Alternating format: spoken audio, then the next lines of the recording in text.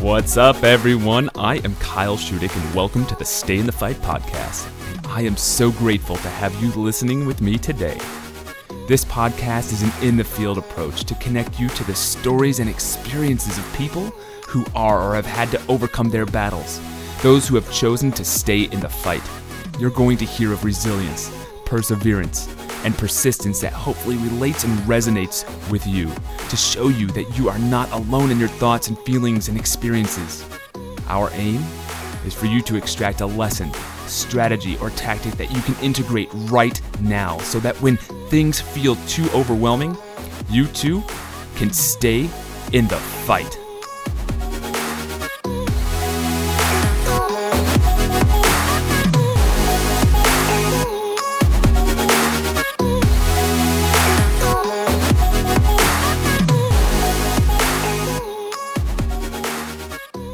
We have Henry Johnson, or John Stone. Which one is it? You had the E at the end. No, man, you got it absolutely right. Henry Johnson. Yeah, man. Welcome. You know, this is going to be, I believe you're going to be episode 2, man. So I'm excited that you accepted, number one. I'm grateful for that. Grateful for our connection. And yeah, welcome. Thank you very much, brother. It is an absolute pleasure to be here because you were on my show. We had a great chat. Oh, just a quick one. Is swearing allowed or are we no swearing? You know what? I haven't made that decision yet, but I don't care.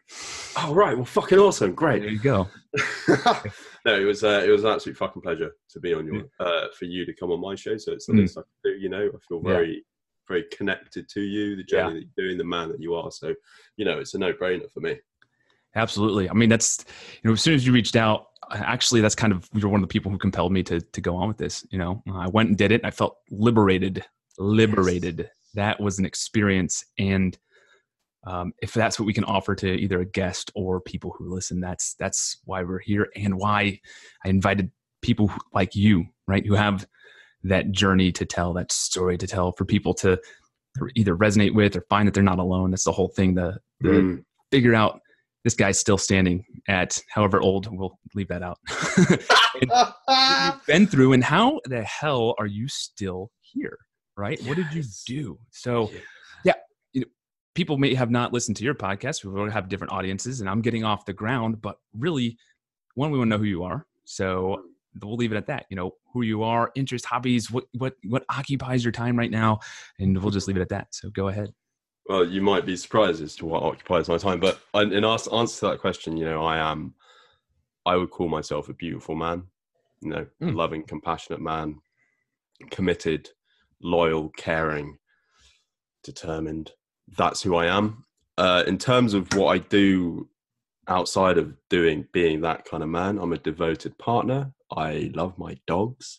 Oh my God, I love my dogs so much. I'm a metalwork artist. I'm a podcaster.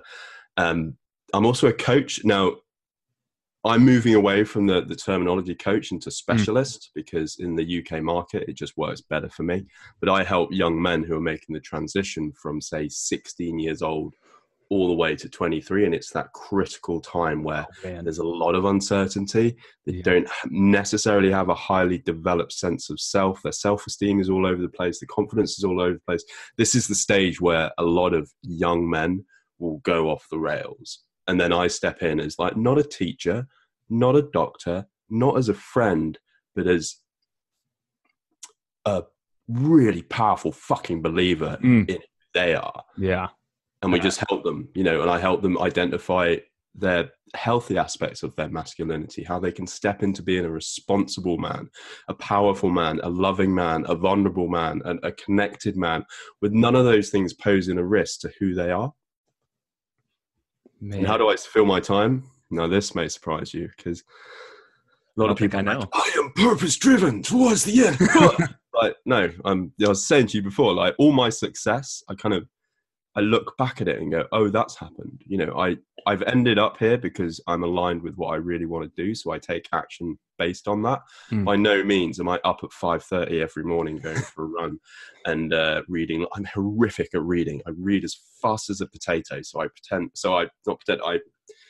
prefer to listen to things. So Yes. I'll kind of multitask. So I play video games. I love my Xbox, so I'll listen to a podcast while I do that. All this kind of stuff. What else do I do? Just started Krav Maga. Really enjoy that. Grown men running at you, trying to rip your balls off. Does a certain thing. I certainly enjoy it. Man, what I love is your confidence in what you believe in yourself and the things you say about yourself. Right. That is kind of what I've always admired about you since we've kind of connected and our worlds have started to collide together in this cataclysmic event. Is that a good word for it? Of being on each other's shows and then just texting back and forth, is that area. And all of a sudden you kind of fell into where you are. Right. Yeah. And no, like I did all the right things. Yeah. I ended up where I am, and it's almost like not by accident, but I didn't know that I was doing them at the time. Yeah. That's the interesting thing. Like, I set goals, and I was literally, the way that I've approached my life is I'm just going to move forward. Is that slightly scary? I'll go towards that, and I'll see. Like, it's very much a case of just winging it with the best intentions. You know, have you ever done the Myers-Briggs personality test? I have. I am a INTJ. What does that mean? Which one's that? The INTJ. So I'm an introvert. Oh, you'd have to ask me because I don't do a lot of Myers. I buy into it. Never remember buy into it. You know, let's look it up. We're right here, right now, and this is going to be not live. Who cares, right? This is my show with my awesome guest. And we're gonna go. We're gonna go there because I immediately, when I first started, I said I'm going to do a script, and I was like, you know what? We'll go off of some questions because we are going to go down your journey. We are going to take that path, but this is kind of part of it, man. Figuring out who you are and then really getting that way. Yeah, I'm oh goodness. This is a horrible website for that. Why are you number one on Google? All right. In depth. Yeah. I can't remember what they all say for. I just didn't really get into INT. Like, I took it, but I didn't really personality. I think it's it has its flaws, but it's quite interesting when you speak to someone to find out. It is. So, man, just facts. I just want the tell me what it is. Tell me what it is. Yeah. Let's see. Yeah, INTJ, analytical problem solvers, eager to improve systems and processes with their innovative ideas. They have a talent for seeing possibilities for improvement, whether at work, at home, or in themselves. Even when you're struggling, you do. And complex problem solving. But the I is what really sticks out for me. I don't know about you. Like, did you take yours? Do you remember what you were? Yeah, I'm a campaigner, so I'm E something. You're E something. You're an extrovert. Something. So I fling myself. I don't think of the big picture. I just fling myself towards what feels right, and then talk about my emotions a lot and connect with people and feel generally quite good about things. But it's the adventure and the kind of the taking the risk where I get oh yeah, but that's everything. I've followed you. So for anybody who's listening, the way Henry and I kind of found ourselves, you are the founding guy for Men Helping Men on the Facebook group. I'm not. I'm a co-founder. Co-founder. All right. I still, it's an expansive group, but it's a private Facebook group, private, closed, private, whatever. Closed, right? So it's Men Helping Men, and there's just a bunch of different discussions on there. And what really kind of drew me to you and kind of following the page and getting involved in and out as my journey has gone on, or work or whatever, has been your willingness and honesty to asking open questions that are going to evoke those different viewpoints, to get them out in the open, and also to share. One of the first videos I saw was you were crying, Henry, and way back when, I would have been like, oh, what a weak person. And now I'm just like, man, that's awesome. You can say, it's cool. Today sucked, whatever it was. And that's what really drew me, man. And it's when you say you're a beautiful person, you're a beautiful human being, man. And that's what, why we're here, and to explain how did you get to this state, man? How did you really go from being this person who's like flinging yourself and you're just like going all, like, I would explain have you explained it, all willy nilly towards the next step. Like, it's just like, I Yeah, have goals, yeah, but screw it. I'm just going to, this is where my feeling's taking me. Sounds like so awful, because in this kind of space, there's so much concentration on Goals. set, rigid goals. I'm like, yeah, but I'm just going to do it my own way. Thanks. Yeah. Why not? Like, don't get me wrong, I do need reining in sometimes. You know Nathan Simmons? Yeah. I'm like, Nathan, I've got all these ideas. Help me, just rein me in a little bit. He's like, okay, we'll sell it down, we'll sell it out. It has its time and place, but generally I find that quite restrictive, and I just like to fly free. Yeah, I don't know. I don't like straitjackets. Just yeah, man. Here in the corner and do it. Yeah. But that, and so what really, I know we've talked a little bit about your story, like in the background, and you've like shared some things, but you know, how do you go from being where you were at, and which we're going to really get into, to like where that free spirit, I guess, if you want to call it, who's out, just, you want to make this just profound, massive impact in the group of people you choose to be with, plus in your own life. And so what it really starts out, like, what were the, you know, the experiences or experience? Because I think with experiences, we said we could go on forever, but yeah, we got to rein ourselves in a little bit. We do, because we're going to go into another hour and a half, 2 hour, 5 hour podcast. And it's, so let's rein it, but let's get into the, like, where you were and then what you stepped into, what experience just kind of like stopped you in your tracks from going forward. Like what was the thing,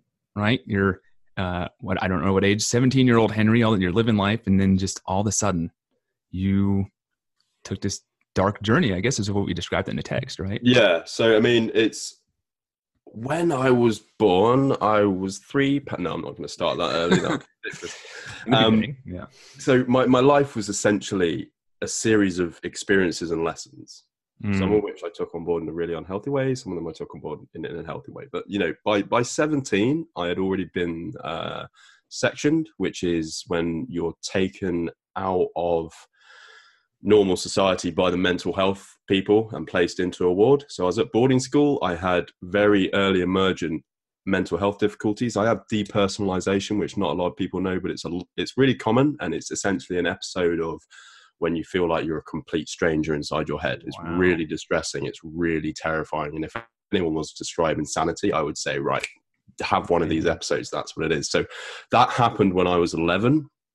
No one really knew how to deal with it. And then I went off to boarding school, and that just created this horrific environment where I kind of just had a mental breakdown. And then I was put into hospital, and I kind of went through, got heavily addicted to weed, smoked a lot of weed. By the time I was 17, I was well in the addiction. By then I started stealing from my parents, stealing from other people, just isolating. My self-harm was really starting up. I was very, very confused. I was very, very lost. I think I was quite angry down below, but I just didn't have the emotional awareness to express that, or much less say to someone, hey, I'm really angry about this. Can we do something about it? So 17, I was just a hot fucking mess, and it was not going to get any better. You know, we had the depersonalization, the bipolar, the ADHD, the OCD, the dyslexia, all this kind of big mishmash, you know, that was being misdiagnosed all across the board. And I'm casting myself back to when I was 17. Yeah, I was hopeless. Like, if someone looked at me, they would have thought he's a lost cause. Oh, wow. You know, it's, when you see that without the compassion, the care, and the understanding, right? You see a young man struggling, and it happens in our society even today, right? With young men who turn into criminals, and all of a sudden, you're lost. The label, right? Yeah, it's fucking bullshit. Immediately gets thrown at somebody who's... It enrages me. It's like, how fucking dare you, Mr. Person, judging this person? How fucking dare you do that to that man? You know? And up until, I'll tell you, you know, until I really came into life, I was that guy. I was like, oh, look at this bum on the side of the street. Instead of like, hey, maybe he has some problems. How can he be helped? Hand him a star. Exactly. Card, like, something, go talk to them, sit down, be a human being, give them some cigarettes, buy them some coffee and food, wish them good well, tell them that you love him. You know, all this kind of nice stuff is they're a human being. So I encounter it a lot. Like, the boys that come to me, some of them, they're like, well, I'm a lost cause. I'm just fucked up. And it's like, no, you're not. You've been told that, and you've developed a belief system that you are. So you're constantly looking for evidence to support it. Yep. Yeah, it's amazing how easy it is when we talk about it, right? When we say, look, it's just something you've taken from the outside, made it true, right? And now you're looking for everything to keep it true. Yeah, exactly. And That's exactly how it happens. Like if we drew it on the whiteboard back here, you'd be like, wow, that is mathematically simple. But how complex does it get? And so you said, you hopeless is what people would describe you as. Did anybody ever tell you that though? Like you're a lost. Did anybody ever tell you were a lost cause? Oh yeah, that adventure. Yeah. So like, and what does that do? Like, tell me. I mean, really, like, what's the feeling? Sadness, man. Sadness. It's loss. It's, do you know what? Like throughout all my experiences, it was the little boy inside me that wanted to love and be loved.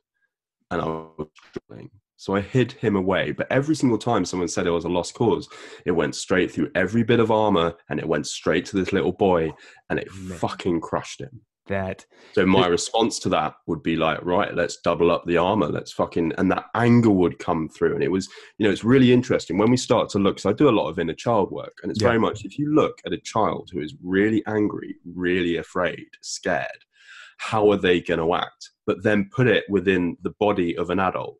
So the adult is acting as the child. That's when it becomes really dangerous. Man, that tells me a lot, because there's not a lot, I've looked at it, like when I interact with my children or maybe my past experience, and those things. And it's wow, it's a good realization when you look at it, because that's ultimately what it comes down to, right? Those childhood experiences when you're you go up to 23, right? And you're still developing at that age. I mean, you really still are coming into it. Yeah. Even though there's young men that go into the service, into college and play sports, and young people who do that, you're still learning the way of the world. And the more there's people, still that level of sensitivity, and it is. It's something to be nurtured and cultivating understanding around, so that we can recognize when something is hitting us at a deeper level. Yeah. And how we go about it. And sometimes it's a case of going back to that child, meeting them, in the ether, in a meditative space, communicating with them, find out what their emotional needs are and how you can meet that. Some of the most transformational times I've seen with clients is when they go back to their child and they listen to what their child has to say to them. And then oftentimes it's, I want to be held. I want to be understood. And then what can you do for him right now? And it's like, well, I'm going to hold him. And in that holding, in that connection, in that safety, that's when they come out of it of like, okay, I feel for the first time secure. And we actually, we might get interrupted by 2 screaming kids because it is thundering outside now. But you know what? It makes the show real. So my show, my house, my office, with an amazing guest who is like, let's just join more kids to the party. We'll get in the mind of a child. They'll be right here. I didn't expect the rainstorm today, but it's funny because so when we were on your show, we were talking about just transformation work just from an adult state, right? Just going back to the things that we've possibly experienced. And then you go back and you look at these childhood experiences that a lot of us have probably dealt with, even if we felt our life was perfect. That's air quotes, guys. And you go back and say, I just wanted this one thing, to be acknowledged, to be held, to be loved, to be whatever. Yeah. And it can come from like the most innocuous moment. Like one of my first traumas when I was a kid was, what was it? It was going back and having my Easter egg stolen by my brother. Really? Wow. Yeah, like it was that sense, it was that thing, that abandonment of something being taken away from me that I couldn't control. And it's like, people talk about trauma, and I think we spoke about this. There isn't a hierarchy of trauma. It all exists in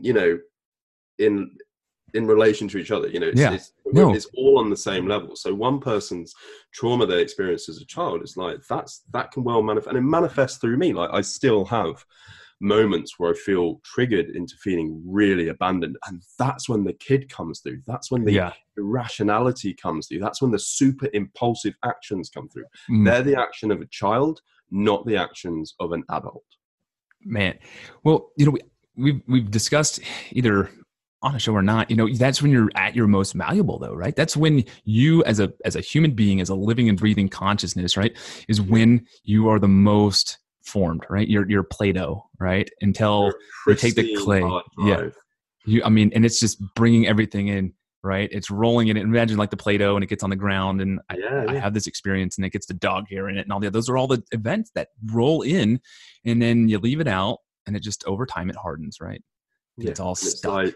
damage happens, and Yeah. there's a lot to be said about leveling with a child and speaking to them and not. Man. And I understand it's hard with parents when you're stressed and they've fallen over for the third time, they're crying. You're like, oh fucking hell, I'm crying. Just get up. Yeah. So like something I do with my nephews is I practice. I go back and I just ask them like, hey, what happened there? And they said, oh, I fell. And I'm going, how does that feel? And they're like, oh, okay, does it feel like really bad? No, it's all right. And then suddenly they're absolutely fucking fine. Do you know what I mean? Yeah. Just crying for that inquisitiveness for someone to come.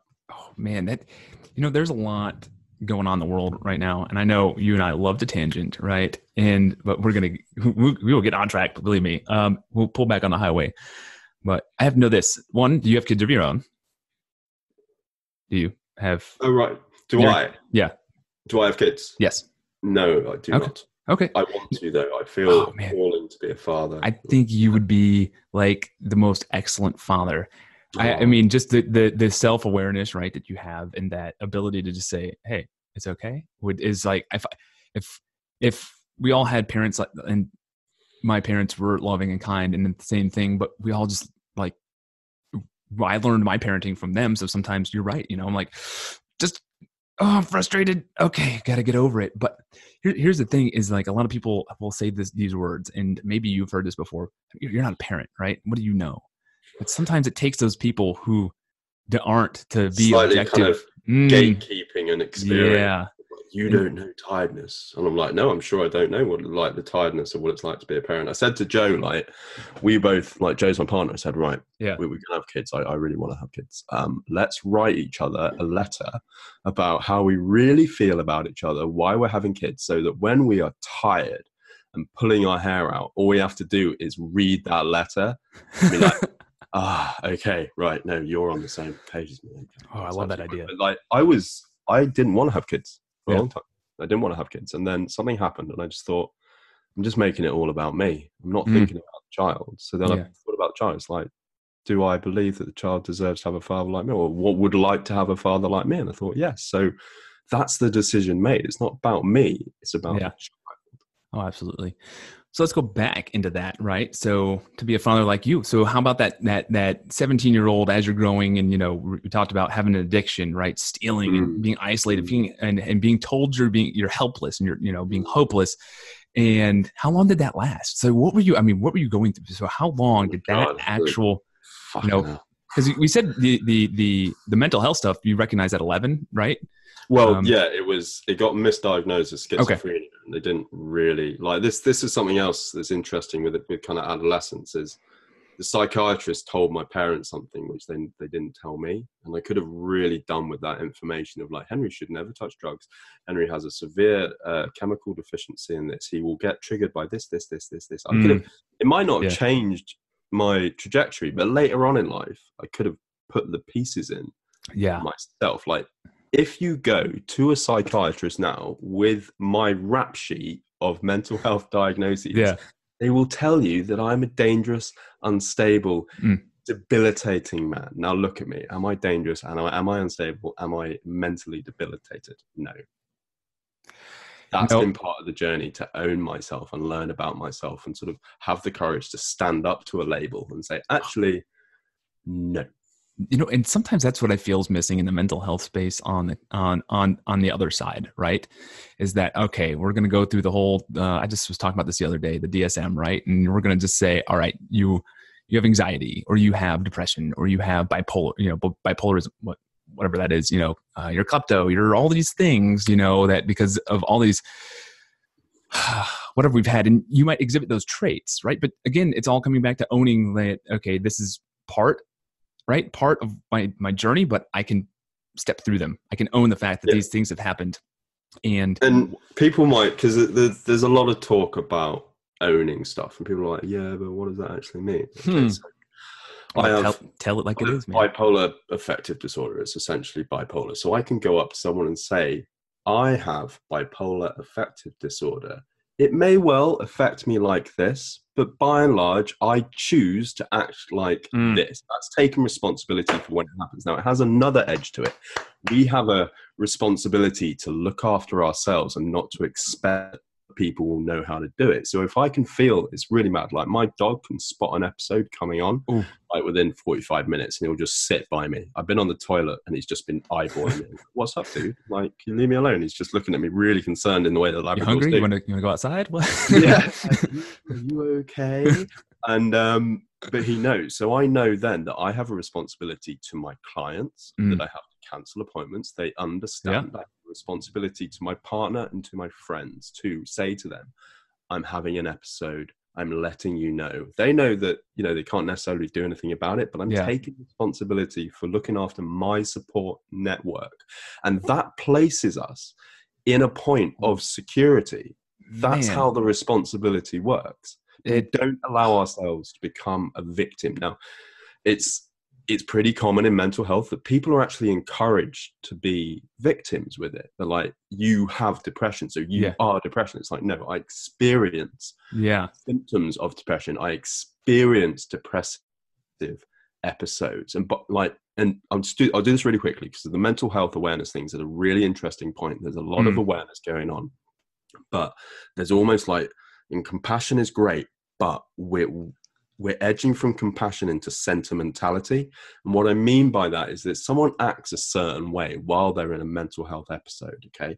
And they're nasty, or they neglect the other person emotionally or whatever. So it's something that happens to someone else. They have a responsibility to own that afterwards and make amends for it. We cannot let people be into the state where, sorry, I had depression and, you know, I have no control. Like, we can't rob people of their own governance because we're taking away their power. Like, they have mental illness. Yes, they have periods of mania, which they might not be aware. But when they're balanced and recovered, allow them to take responsibility for their actions. Otherwise, we are literally taking away their voice.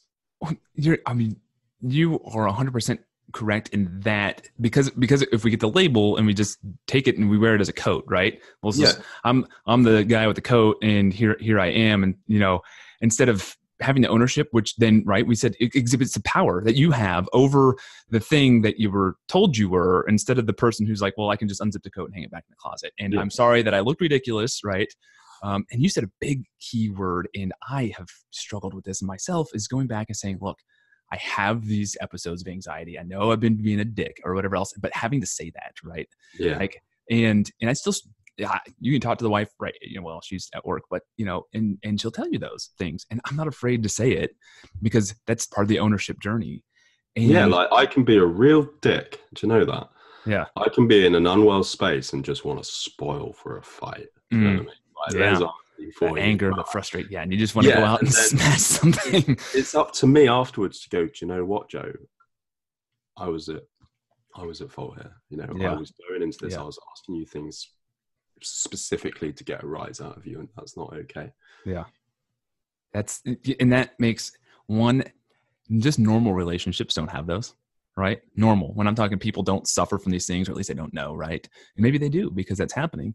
It's like with any argument, something I always tell, you know, my older clients when they're speaking, it's like, it's really easy to get into an argument and take the ownership and put it onto the other person. So it's like, you did this, you did this. You made me angry. You did this. But it's like, stop it. Say, I feel hurt. Yeah. When this happened, not when you did this, like when this happened, I felt this. And there you just is so much in the framing, right? Onto you, and it's scary and it's weird, and you feel like, you know, we're going to take on board all the wrongs of the world. But if you don't do it, you run the risk of just becoming an emotional punchbag.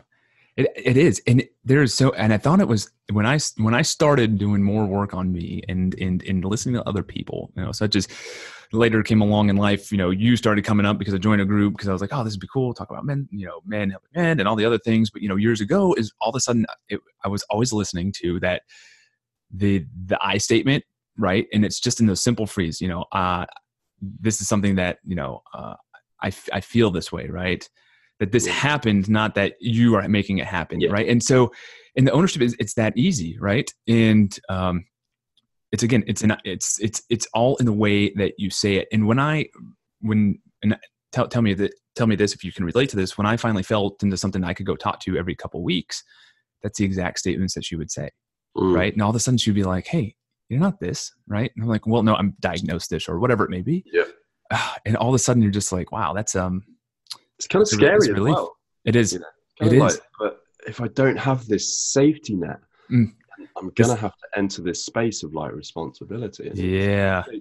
When we become accustomed to living a certain way, it's not. It's counterintuitive. We're comfort-seeking creatures. We very much are. We go somewhere where it's safe and warm and cuddly. Like go in the opposite direction. Sort of feels like that moment, like it's verging on sadomasochism. It's like, why the fuck would I want to do that to myself? Yeah. So we resist it. But beyond that, like the pain is.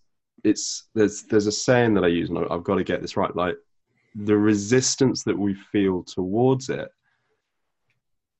is no, I can't get it right.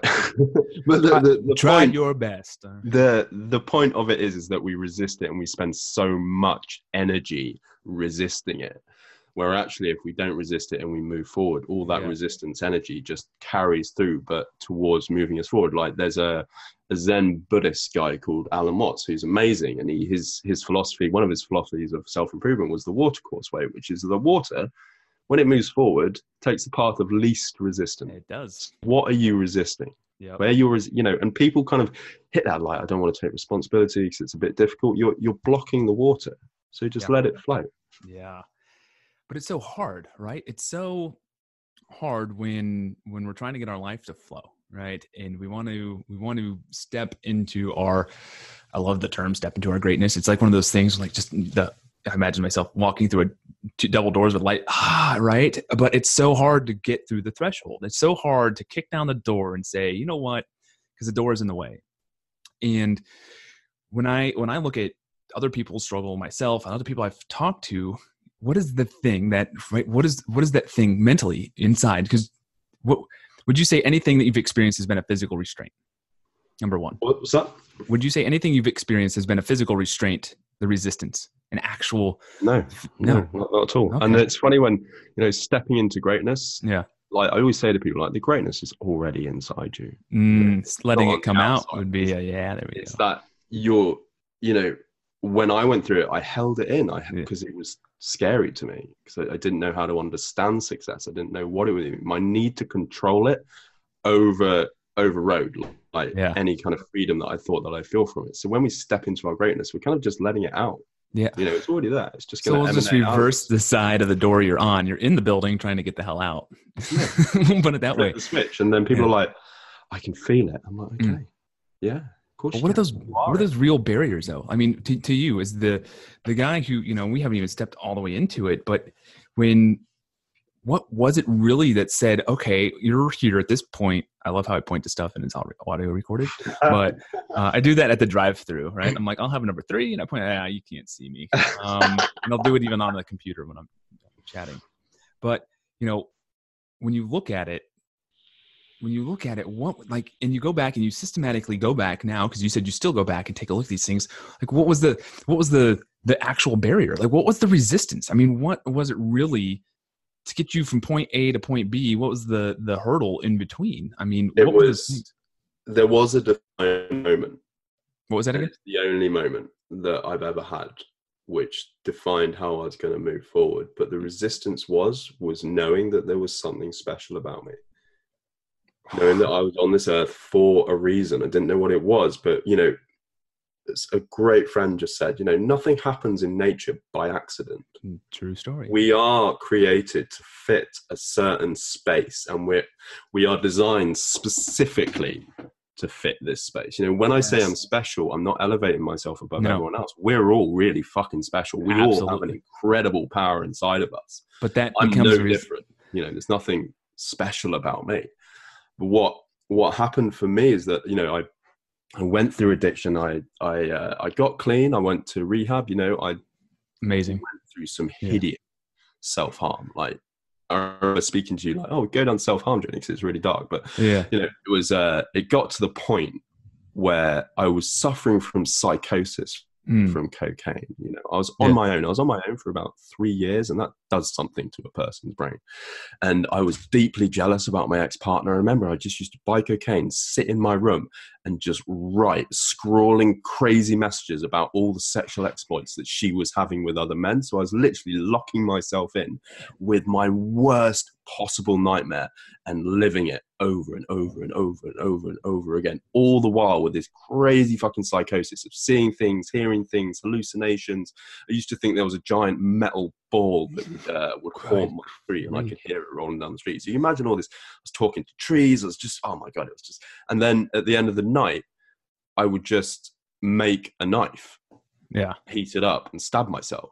Do you know what I mean? Or carve chunks out of my leg, and it all just kept on getting worse and worse and worse and worse. Well, I severed the muscle in my right arm by just carving it with a carving knife right in front of my mum. That was the level of madness. I've got a really fucked up nerve system in my right arm now. And then it kind of culminated when I sat down, and it's just so dark. I got a soldering iron. I was playing with this. Oh, maybe I'll get a tattoo. So I got the soldering iron and I just pushed it through, like all the skin, all the fat, right underneath, and just gave myself this 4th, 5th degree burn all the way. Like that was the level. That was where I was at, to try and just. I was locked inside this prison. That was all I could do. Like I couldn't go outside because I was so intimidated by people who seemed to be living a normal life. So I used to give myself paper cuts between my toes and fill my shoes with salt and lemon water, and it was, I mean, I've gone off a tangent here, but I did really want to share that. No, it's needed, because this tells you the level that people can get to, right? This was me trying to be the man that I wanted to be, but feeling so incredibly ashamed and guilty about what I'd done, and just deep in the shame that actually I've always identified pretty strongly with the protector man, with the righteous man, with the honorable man. I really wanted to be that guy, but because of the manifestations of addiction, the mental health, all the shit that I was doing that I wasn't taking responsibility for, just pushed me into this shame and darkness. And I began to identify with a really unhealthy warrior, in terms of someone who stands on a hill and gets battered by arrows but still stands. So in a really strange way, my resilience coming out of that, like that's resilience. It is. Takes a lot of fucking resilience to heat up a knife and stab yourself over and over again. Like, it's not great. I don't recommend everyone go there and do that, but that was my story. So coming out of that, I really had to face all of that shame, all of that guilt, all those demons that I had created. And I say demons, I have some beliefs around the shit. I won't go necessarily there right now, but I had created some very real darkness inside me. And it was all held in this belief of this wounded, steadfast warrior. So coming out of that into rehab, I had to challenge that. And that was terrifying, because that was my safe place. That was my identity as a man. So going through this, doing deep therapy, getting into group, doing group work, just exposing all the shit with people, just relentlessly. That's what I did. In hindsight, I know that led me to my defining moment, because I just would not fucking give up. Any bit of darkness, I just delved in there and brought it out into the light. And I had to identify with the man that I wanted to be. Yeah. And I had to face that I wasn't that man. And then in hindsight, I realized that journey going through, I gradually began to get to know myself and get in touch with the little boy. And it was the little boy who holds, when I came on the show and I said that I'm committed, that I'm loving, that I'm a beautiful man. Yeah. All those are the qualities I had when I was a kid. Man. So I've come full circle.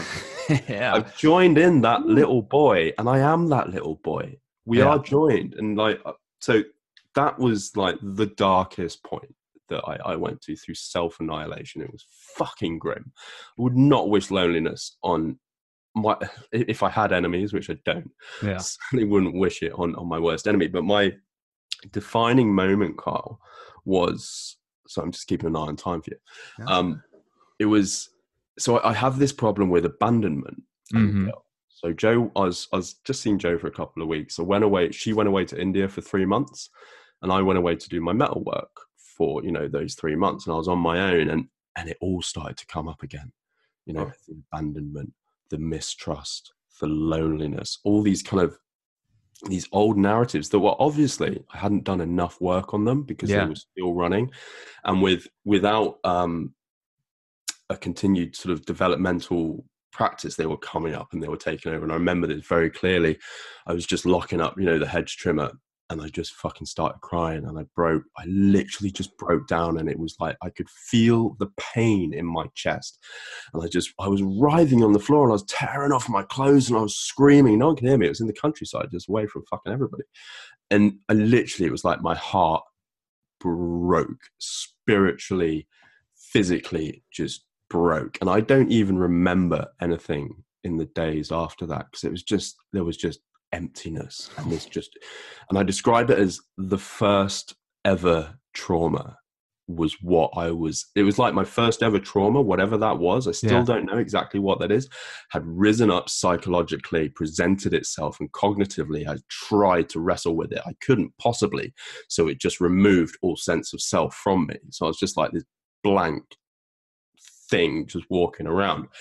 And I remember I've been listening to the same meditation guy, David G from the Deepak Chopra Center, an amazing guy. And I just listened to his meditations, and because I could have picked up a knife, I could have picked up a drink, I could have picked up a drug, but I didn't. I took responsibility that if I'm here, I can go back, but I'm not going to go back. I had this little light inside me that was just flickering, and now I know, looking back on it, that I did everything I could to just keep hold of that light. And I continued doing all these meditations, and I kind of brought myself back to self. And I had a vision, I had an experience, and I was deep in meditation. Now, when I talk of demons, I'm a balanced guy. When I say that I believe a demon manifested itself in my room while I was meditating, it's like, that's what it felt like. I remember going to deep in meditations, closed my eyes, and I became very aware that there was an entity, that there was a thing right next to my face. I could only sense big teeth that wanted to tear my face off. Man. I could almost feel hot breath, and it was like, if I open my eyes now, with all the fear and the terror that I was experiencing, to open my eyes and make it not real, then whatever I'm on the path to will be lost. So I didn't. I just kept my eyes closed, and I carried the meditation, and I went through, and it just this white space in my mind's eye just opened up, and I was in this white space, completely white, and I was so mad. Like, I was wearing a loincloth. Yeah.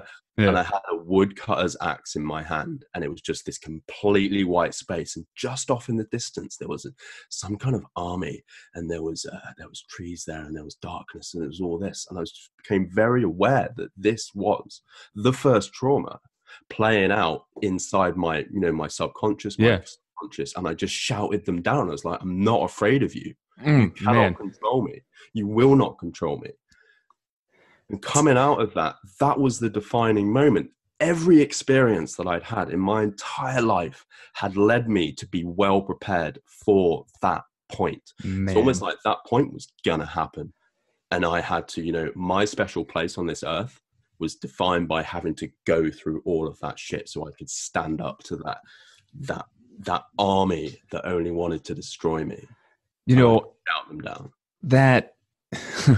Okay, number one, that was deep a lot there, as can be, and I wanted to interject, but I love the journey, man. No, I love the journey, because it tells you so much. It tells you so much of, like, some people are like, I'm just gonna go to the gym every day, and like, if I push through and one more rep, reps are good for your practice, but like, how much you just hold within you, and then all of a sudden, you had said, you were out in the woodshed, is what you said, and you had hedge trimmers.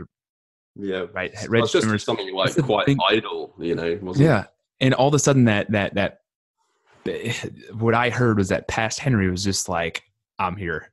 I want to play, right? Yeah, like, I'm gonna fuck you up. Here it comes, dude. I'm gonna wear your skin and run around. No one to protect you now. Exactly. Everybody sees Henry, who's now an Autobot. That's our thing. Yeah, man. It's happening, man. And that means you're a transformer.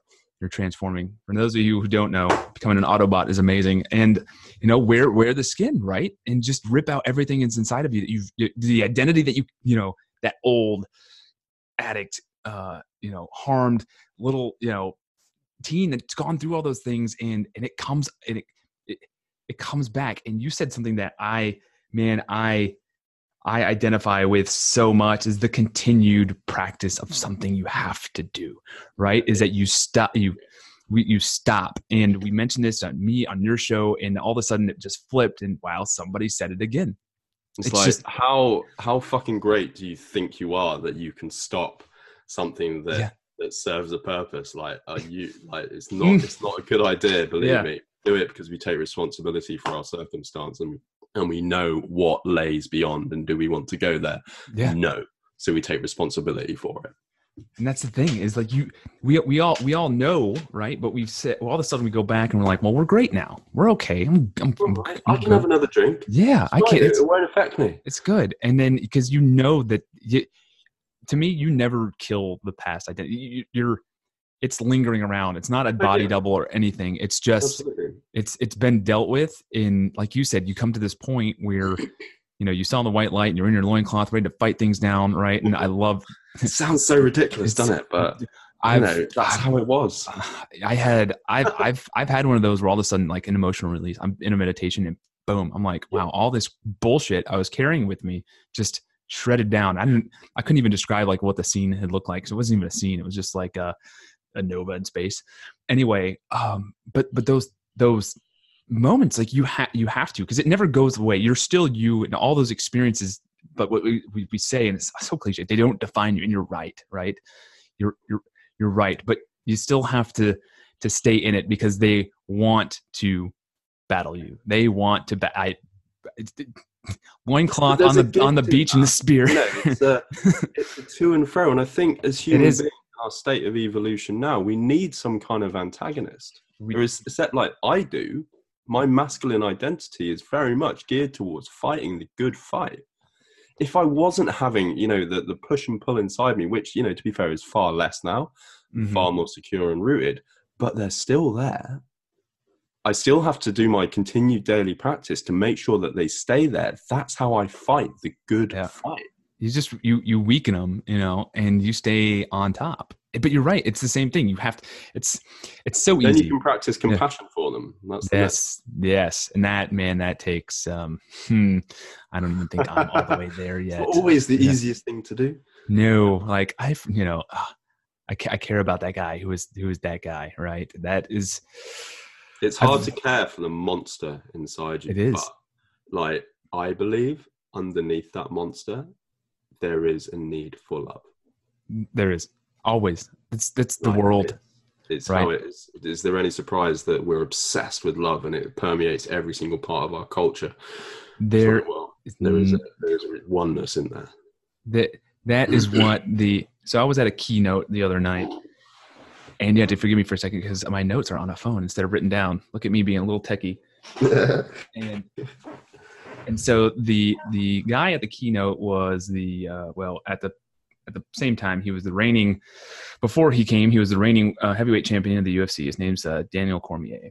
And he had just gotten beat in the ring in the fourth round. He owned the ring. I mean, octagon, excuse me for somebody's going to be like, it's not a ring, Kyle. Cool. Oh, whatever. He fought in an octagon circle. And the one thing that he said, love propels you to do a great number of things. So what he led off with, and I was like, oh, shit. That is, man, because that is like the fuel, right? Everybody's like, oh, my fuel that fills the fire is this, and that. And I'm like, you just want to be loved. Everything else is like an expendable fuel source. It will run out and we'll end up somewhere where we're kind of like stuck in a rut. But love is, anyone who practices gratitude, love right there. You can feel it. It's instantaneous. I love when people are like, oh, I'm grateful for this. And one guy in a video not too long ago, he said, say I love. 3 things I love, not I'm grateful for, I love. And I'm like, ooh. And I did it. And I was like, well, that feels good. It feels so amazing. That's why I tell people that I love them. I was speaking to a guy today. I only met him for 40 minutes. I was like, hey, Jeff. He was like, what? I was like, I love you. It's like, yeah. Like man on man love. I mean, but I look at this, I'll give you something similar. Like my dad and I didn't have the best relationship for a whole long time. And he was going through some very trying things. And I was like, Dad, I love you. Just, I want you to know, I love you. And that changed the whole dynamic. Oh, is our relationship the best? No, it's not. But I was like, Dad, I love you. Like I do. It doesn't matter. That's what we need and we're here for. And also ourselves, right? That self love. Okay, not that self love, you dirty creeps. Not kidding. I didn't even But think that. so it's the Marine Corps mind, man. It makes me be like, oh, it's total shooting, man. No, but that, right? That you look at that, like you can, when you go back, not even the past things you said, even going back and looking at those and loving, but even your present, like where you're at now, and saying, man, I love this, that self-love that you have, that all the burdens you carried and all the shit you've gone through, how much it can just keep you moving forward. Like, okay, and no matter what you've been through. And like I said, I started this because I believe, people need a mantra to go behind. And I think if you can just say, I can stay in a fight, I can stay in it, no matter how much harm I do to myself, no matter how bad I think of myself or what other people think of me, I can have that defining moment. I can have that, or I can be in it right now. Because if we understand that, because deep down, I think if we all think about it personally, if we all think about it, we know we have that itchy feeling, even if you don't know what you're supposed to be doing. And even if you're running down the road with your arms in the air towards something and you start changing directions, we have that person we're supposed to be, we're meant to be. If that's what, you and I think we both believe in that. You're put here for a reason. And if you lose sight of that, it's hard. It's really difficult. A lot of, there's a message, I don't know whether it's heard as much as it needs to be, but as we enter into a more self-development focused world, there's a lot of messages saying, move past your comfort zone, push yourself. Oh, I love it. Those are my favorite. But what people admit is, but it's also okay not to be okay. Bingo. It's actually perfectly fine to stay in your comfort zone and just chill out for a bit. Like, that's why it's there. Continually push yourself. Verges on, it's kind of like self-harm. It's a bit disrespectful. Move forward when you feel you're ready to. If you don't, dude, it's absolutely fine. Just don't listen to the bullshit. Like, stay where you are. Chill out. It's cool. I get. We're gonna go back into the 12 weeks to change your life thing, and you're gonna go. This is like deja vu, but it's not, because it happened in a conversation. But you're right. It's okay to, some of the most self-aware things that you have for yourself happen in that it's okay to sit where I'm at.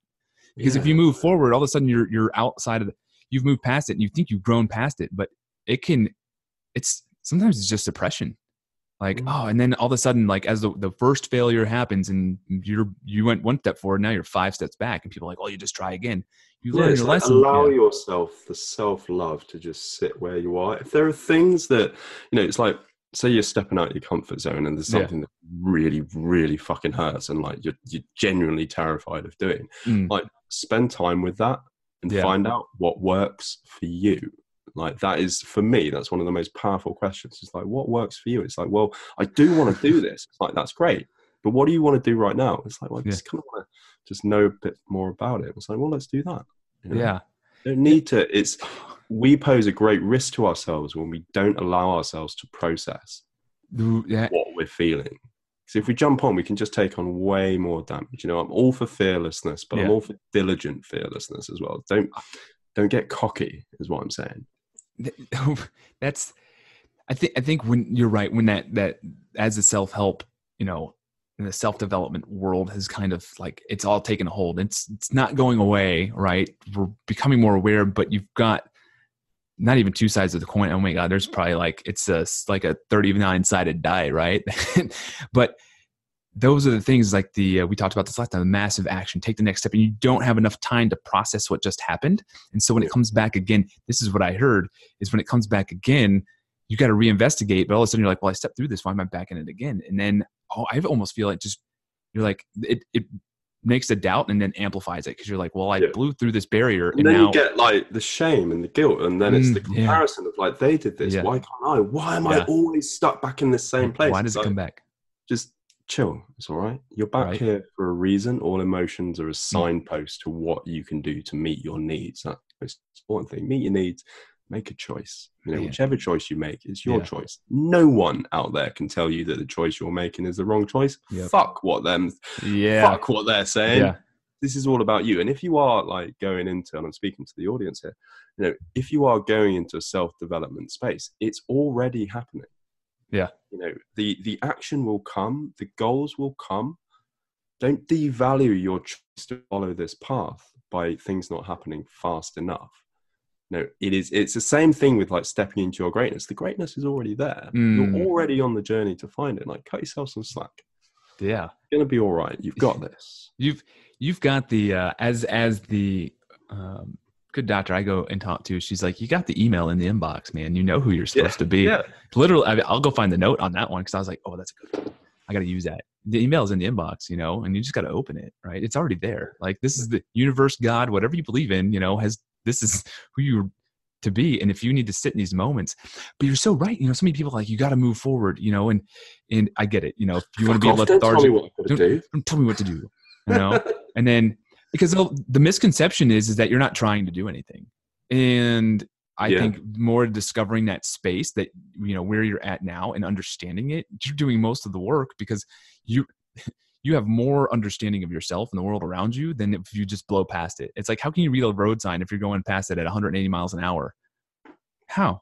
You can't, you know, it's like when I started going into relationships, I was like, I want to be in a relationship. I want to be in a relationship. Yeah. But what I did was I stepped back, and actually what was underneath that was this fear that I wasn't going to be enough when I was. And I just desperately wanted to just cover up that fear and springboard right into a relationship. And glad that I took the time just to come back and go, I feel kind of anxious about this. You know, going into a relationship, I want to feel like I'm looking forward to it, but I'm not. I feel really anxious, and I felt that abandonment coming up again.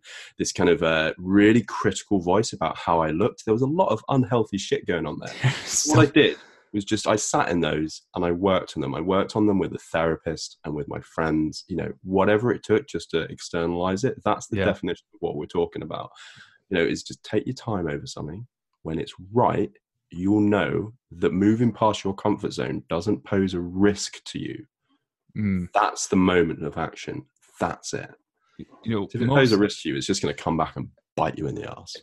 You know, so we talk about like the goal and the plan setting, but that's the real planning right there. All battles are won by master tacticians, right? And I'm not talking like the tactical, like these things, but strategic planning, getting to know like your enemy inside and out, right? And the way that you can stay in it is by having that advantage and by sitting in there and studying that for however long. Because we said this on the show that I was on. Transformation, it can be 2 hours or 200 years.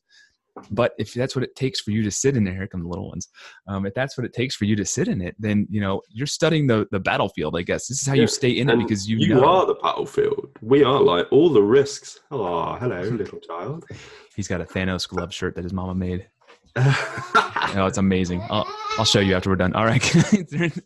Hello. Can you say hi?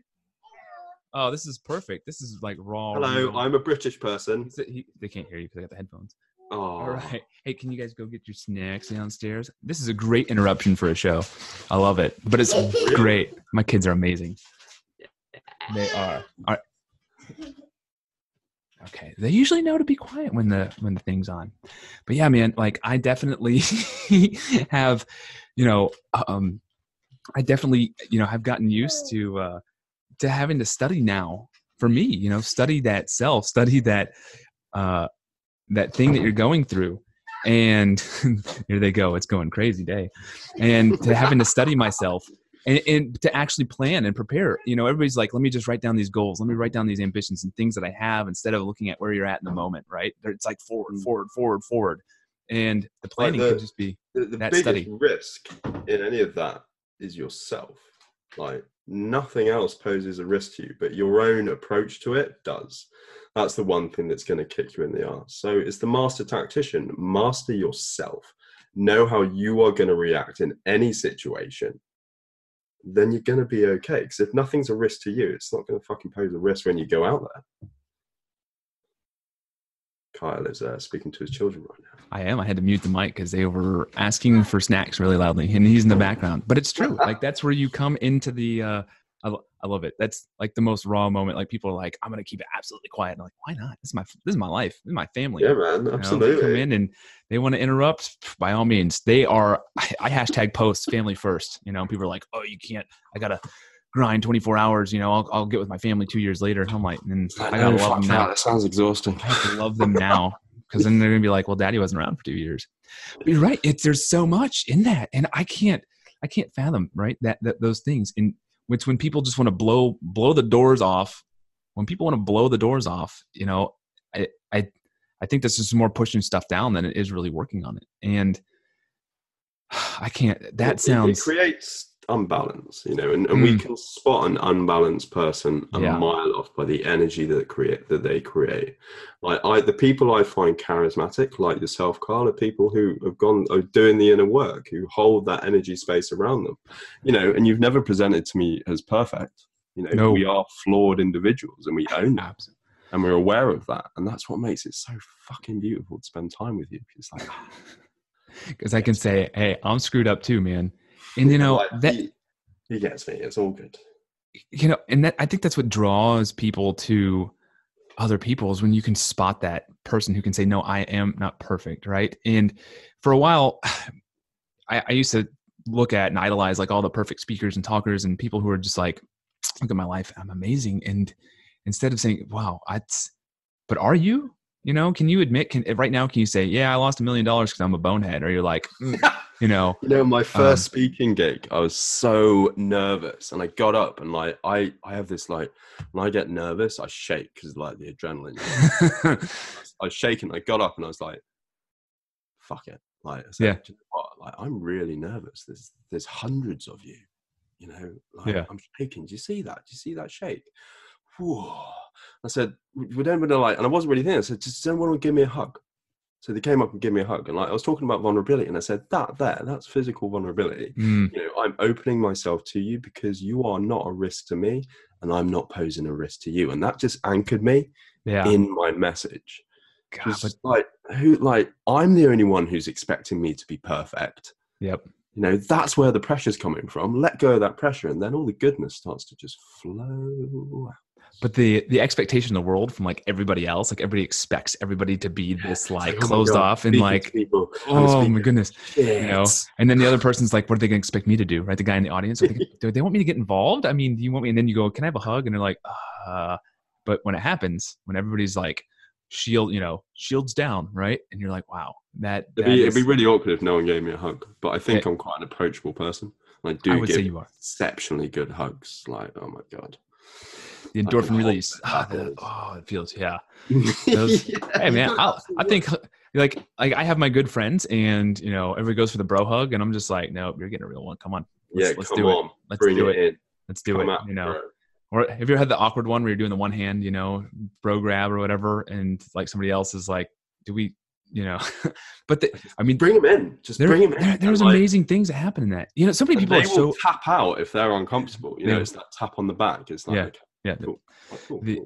But so many people aren't ready to step into that yet. And, you know, there's so much, you know, people are hiding that keep them out from that, from being them and taking on the battle, right? And going into that. And that's why I love this whole mantra, like to stay in a fight. And you've like defined, holy shit, have you defined that, how you stay in it and keep going, because it's not stopping, right? You have to stay in it day in and day out, day in and day out, day in and day out, right? Yeah, you have to do the work. It's awareness, responsibility, and just baby steps, you know. And other people, like, you're analytical, I'm not analytical. Other people are going to approach it essentially like very differently. But what we're saying at the root of it is know yourself. Yeah. And don't be afraid to not know yourself, and do not, under any fucking circumstance, let someone else tell you who you are, because they don't know, and they will never know. And when it's right, you can show them who you are. In fact, you can show them today. Like, no, I disagree with you. That's not right. That, you know, somebody had said something earlier today. I actually watched this, so this is great. And when somebody's like, when is it time to share your story? When you're wearing the right armor to where, you know, if you're not ready for people to say something, and I'm like, you know what? Why can't you just open up about your story? You don't have to tell it to the public, but to yourself.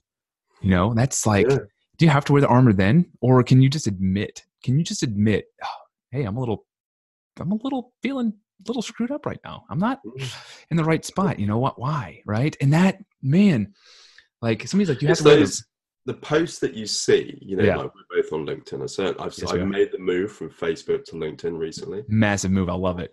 Different world. So much better. Jesus. But it's the people who share their story from a self-knowledge place, like they're the ones that I'm grabbing onto. The people who, now this is kind of a difficult theme to tread on, but if you're sharing, so there's three types of speakers who share this space. There's ones who have high levels of self-awareness, who share from a point of truth.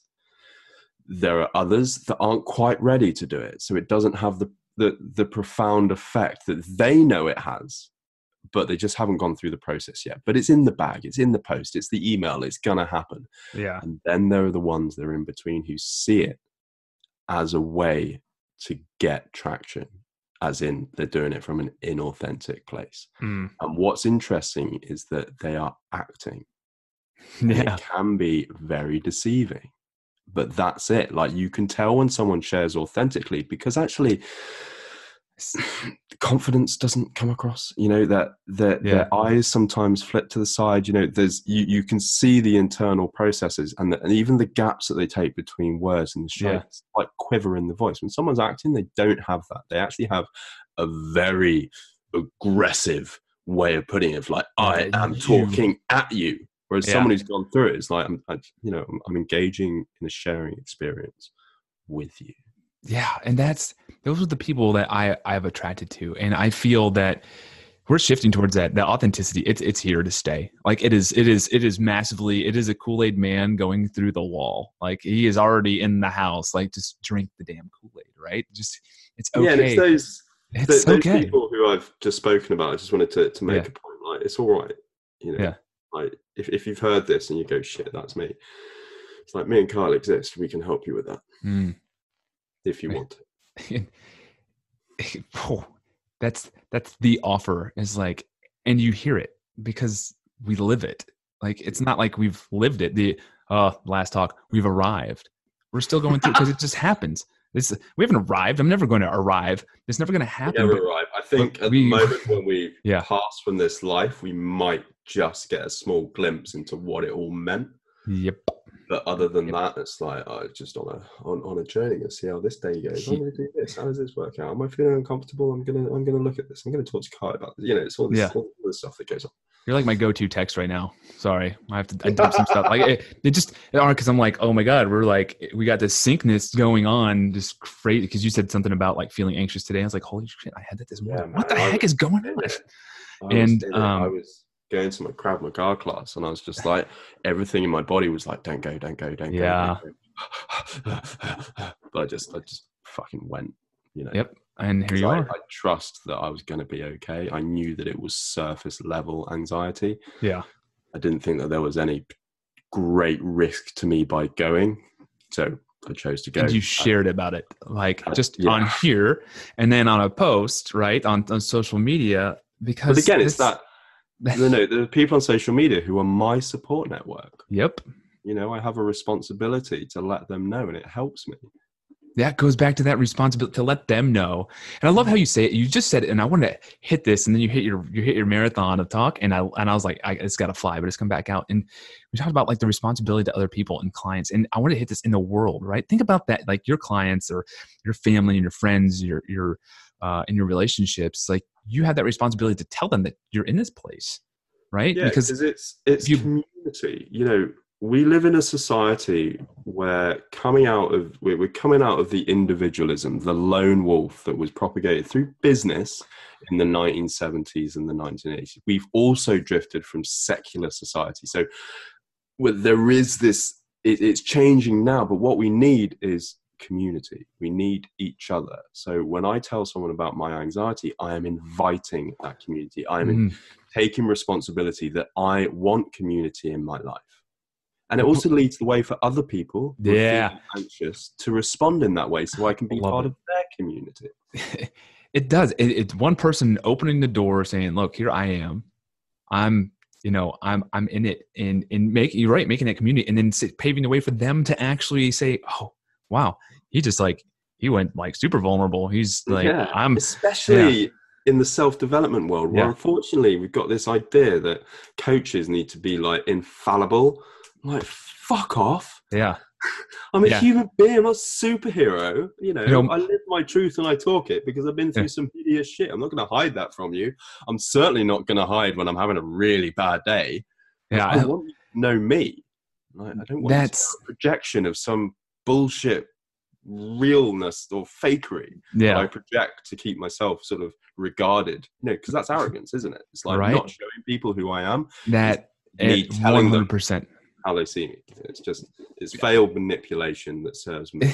It is, and eventually more people will pick up what's being put down, because it's just constantly being put in front of them. You still got the one market over here. The guy is like, well, I had my $30 million business and I decided to start doing this for you, instead of, I have my $30,000 business and I'm doing this because of my love for you. I'm doing this because of my love for myself and my family and everything else, because this world can suck. It doesn't suck. It can feel like it sucks really bad, but on the other side, together. Yeah. Someone when I went on a podcast early on, and then I saw it, I was like, oh my God, it's a podcast. Fucking hell. Jesus Christ. Be proper. Yeah. They asked me this question, like, why do you do what you do? And I was like, to be honest with you, like, my own mortality, it scares me. Dead in the dead of night, when I have nothing else to think about, and it crawls on the fact that I'm going to end one day. Like, that's terrifying. The only thing that elevates that. Oh, there's children come back in. We got Legos now. Kyle's playing with Lego. I gotta play with Legos. But the only thing that alleviates that pain is helping people, and helping people see the good in themselves, and them taking responsibility for their own power. Like, that is what gives my life meaning. It makes it all worthwhile. It removes the fear, because I'm doing it out of love. And I fucking love what I do. Absolutely fucking love it. That's the thing. And like, once you get into that moment, right? Once you get in that moment of like, you love what you do, and you like, and so many people are looking for that. I had this conversation the other day, and they're like, aren't we all looking for that? I was like, people are looking for comfort, and people are looking for those other things, but actually falling into loving what you do, and everybody's, and it could take forever. Like, as you're on that path, like you you're define already on the path. You're already opening doors. And eventually we get that, and it could look like something different for everybody. And I think the popular thing now is like, quit your business and start helping other people. And I'm like, but it could look like you could be the guy who changes tires and absolutely love it, and that is beautiful. You could be the person who's serving. I know people who are flight attendants, right? And they would never trade their job for anything else, because they're grieving the comfort of somebody as they're going on this ultimate vacation. And we all have to go into this, like, everything they have to arrive in a space like we have, or whatever else. And I have to don't shame other people for finding their calling in the most unexpected of places. No, and for the longest, for mine, I thought it was helping other people, but it was in a classroom in a corporate environment, and that's where I hung. And all of a sudden, I'm like, wow, my journeys take me somewhere else, but I'm still invited to just to help that. It just looks different, right? And because it can change too, right? Yeah, like sometimes. I mean, maybe you're not in 10 years working with 16 to 23-year-olds. Now you're working with, 98 and up, pinochle playing grandmothers. I have this thing of, like, in recovery, they always say, keep doing what you're doing. And that's like your day to day, whether you're having a shit day or you're having a really good day, I'm still doing what I'm doing, and doing what I adopted that mantra all the way through. 10 years ago, I started that mantra. It's done me all right. It's done me really okay. And even today, I'm just like, I'm going to carry on doing what I'm doing. I'm just going to do it. I don't actually think a lot about it, if I'm perfectly honest. I just going to just take one step in front of the other. And I may well not be coaching, young men in 10 years time. I don't know where I'll be. There are certain areas that I want to go into, but I'm going to keep on doing what I'm doing. But it's like, with the approach that I have, which is honest, open, loving, authentic, and just giving things a go.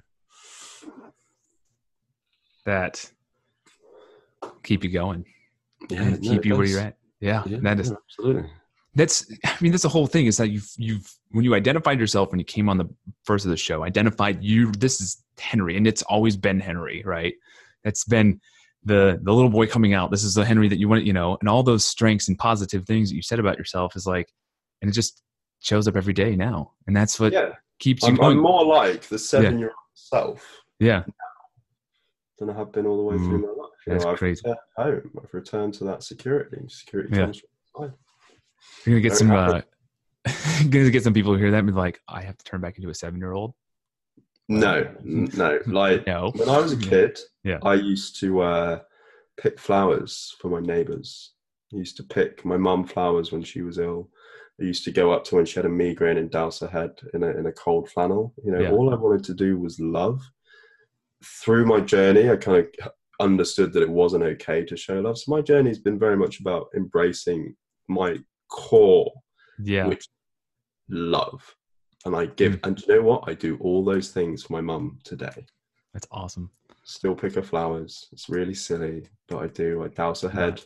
You know, I do really silly, thoughtful things for Jo that she doesn't expect, but it's playful. Yeah. It's quite naive, you know, and I really value this curious naivety that I go into. You know, like I went into a really heavy, a BNI, which is British National, is super corporate. I think, I don't know, business something or other. So it's super corporate. I thought I'd give it a go. I went in there with this just really playful naivety, and they're like, "Hey, what do you do?" And I said, "Well, actually, right now I feel really vulnerable because this is completely out of my comfort zone. What do you do?" Yeah. They were just like, "Wait, oh what?" no. I was like, "Yeah, no, this feels good. Fuck it. Yeah, cool. Yeah. Whatever. Let's have a chat. Do you want a hug?" I love you. No. Whoa, too fast. All right. Yeah. You know? Okay. Well, you're not there yet, but hey, we can work there. together. Yeah. Kind of like that. Kind of like. Yeah. I love that approach, man. I do. You know, and like everything, you have to be like the 7-year-old coming in playing with Legos, right, and doing all that. And I was like, it just goes back to like my kids. Like they came in here because they want to be loved. Right? They just want to, hey, spend some time with me. I'm like, well, I'm spending some time with other people that are, you know, we're going to get their thing, but we're going to go down and play Legos. Right. And that's the thing. It's not like the silly kid who's, you know, peeing his pants or anything else. It's the core thing that you wanted all along, you know, and that's coming back to that is, dude. People love that. And there's a charisma in that as well. If you're able to embrace that and it's not a risk to you, people will be drawn to you. Yeah.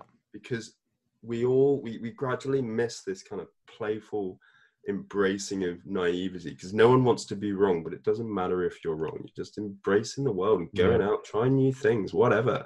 It's not a risk to you. And people are like, oh, I want some of that. Yeah. You know, I feel like I've lost myself. There's a reason why people say that they've lost themselves, because they're no longer in touch with that beautiful, perfect, wonderful child. Oh man, it's true. And I'm so curious. I know we're going to get long on time because this is what we do. And, you know, how does it, I mean, really, it just happens. Like all of a sudden you're just like, love, love, love, love. Oh, I don't want other people to feel good or show them I feel good anymore. All of a sudden it's like a flip of a school, man. Right? It's school. Like, school creates workers, not human beings. Yep.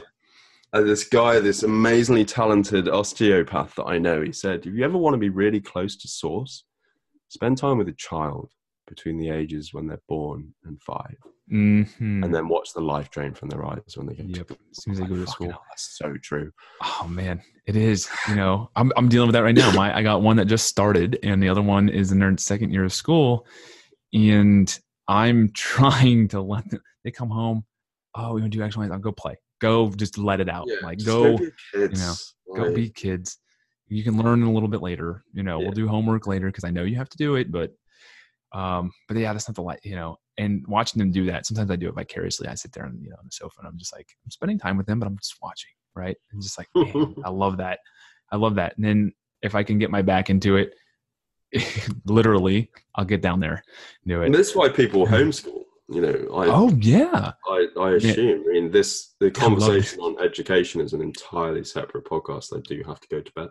Yes, you do. It is late over there. I am very aware of that. 11:30. It is, man. But we went. This is what we do, right? We're like, I've got a Gears of War date with someone. Ooh, so I have to go and that sounds like a bunch of fun. Well, I'll tell you what. Coach professional still loves his video games. Oh why not? It's if I could find one that my son would play and not get too like just 5-year-old him on, then we would do it. But it would just be like, I'll tell you a really good game for kids that made me cry. It's called Abzu. It's not violent. You're just this underwater dude and you float around an underwater world helping sharks. That would be great because he wants Spider-Man. Oh, right. Well, okay. Maybe not that then. We know that I want to get something where he's not going to be like totally, sucked right in, because he had issue, with the tablet and like, I got to play this again. Buy a Commodore 64 from the 1960s. Right. I'm going to go back to the game I played. Here's a floppy disk and Oregon Trail. Yeah, knock yourself out. Have at it. Yeah. Here's Tetris on a Game Boy. Yeah. Oh my God. Do that. Daddy, man, what is this? This offends me. Yeah, what is this, like 2-bit graphics? I mean, come on. Like, he's like, we're in a 4K world. We're in 8K now, Dad. No, they played with some old toys, but dude, this, like, I love our conversations, the text, and we have, because it's like it just manifests into something that's just great. And while I love, like, my initial thing was like take people down a linear path, because that's just kind of like not who I used to be, but I was like, how do we get the process behind this? But I think when you look behind it and you look at how people just tell their actions and their feelings around that, you can grasp onto it, right? You can grasp onto, wow, he went to this art place and he started to do the work on himself, or he started to go here and feeling these ways. And each person's journey is so different, man. It's so different. There's things that are likeness to everybody else, but it's a unique path. So there could be 2 or 3 things that one person's like, well, I didn't go through all that, but I certainly feel this way. And whatever he said here, I'm going to take it. So it's meant for them to extract. And while I believe the linear nature makes it easier to learn, it also makes you listen to the whole damn thing. So I love it. I really appreciate this, man. I'm so grateful for this. And what I love, kind of similar, was the impact statement of how we know, because people are by themselves, right? There's one impact. If you had to leave it for somebody right now, to give them their moment to believe in themselves and to stay in the fight, what would that be? Do not let anybody tell you who you are. That was short and sweet and amazing. I love it. That was the shortest one out of the 3 we've recorded. Voice as well, Kyle. Right there. Don't let anyone tell you who you are. No, it's true though, man. It is. No, it's true. It's true. Yeah. So true. That's it. You just say it nicely. Don't let me tell you. Don't let me tell you who you are. Anybody tell you who you are. You want to do the posh Brit, huh? I love it. Very posh, yes. This is what I love about this, man. I totally wanted to be the formal, whatever else, and I just want to, these conversations. I live for them. Yeah, man. I always feel so much like it's a shame that I got to go to bed. It is, because I actually feel really pumped. Yeah.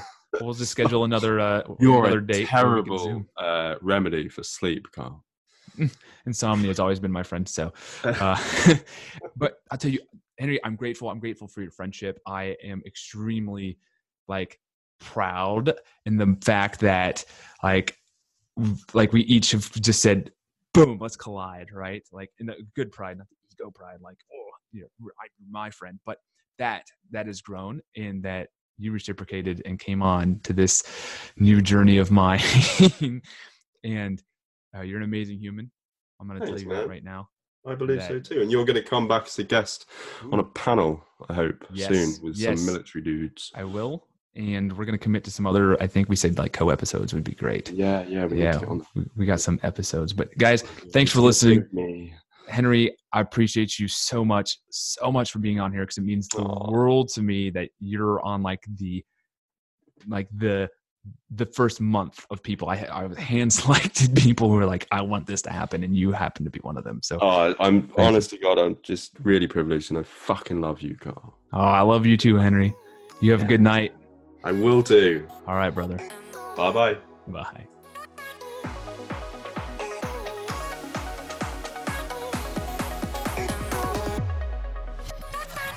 Thank you everyone for listening to this episode.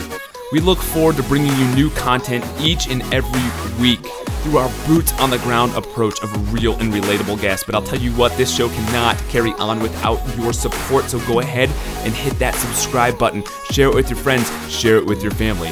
Thanks everyone for listening. And I want to remind you to stay in the fight.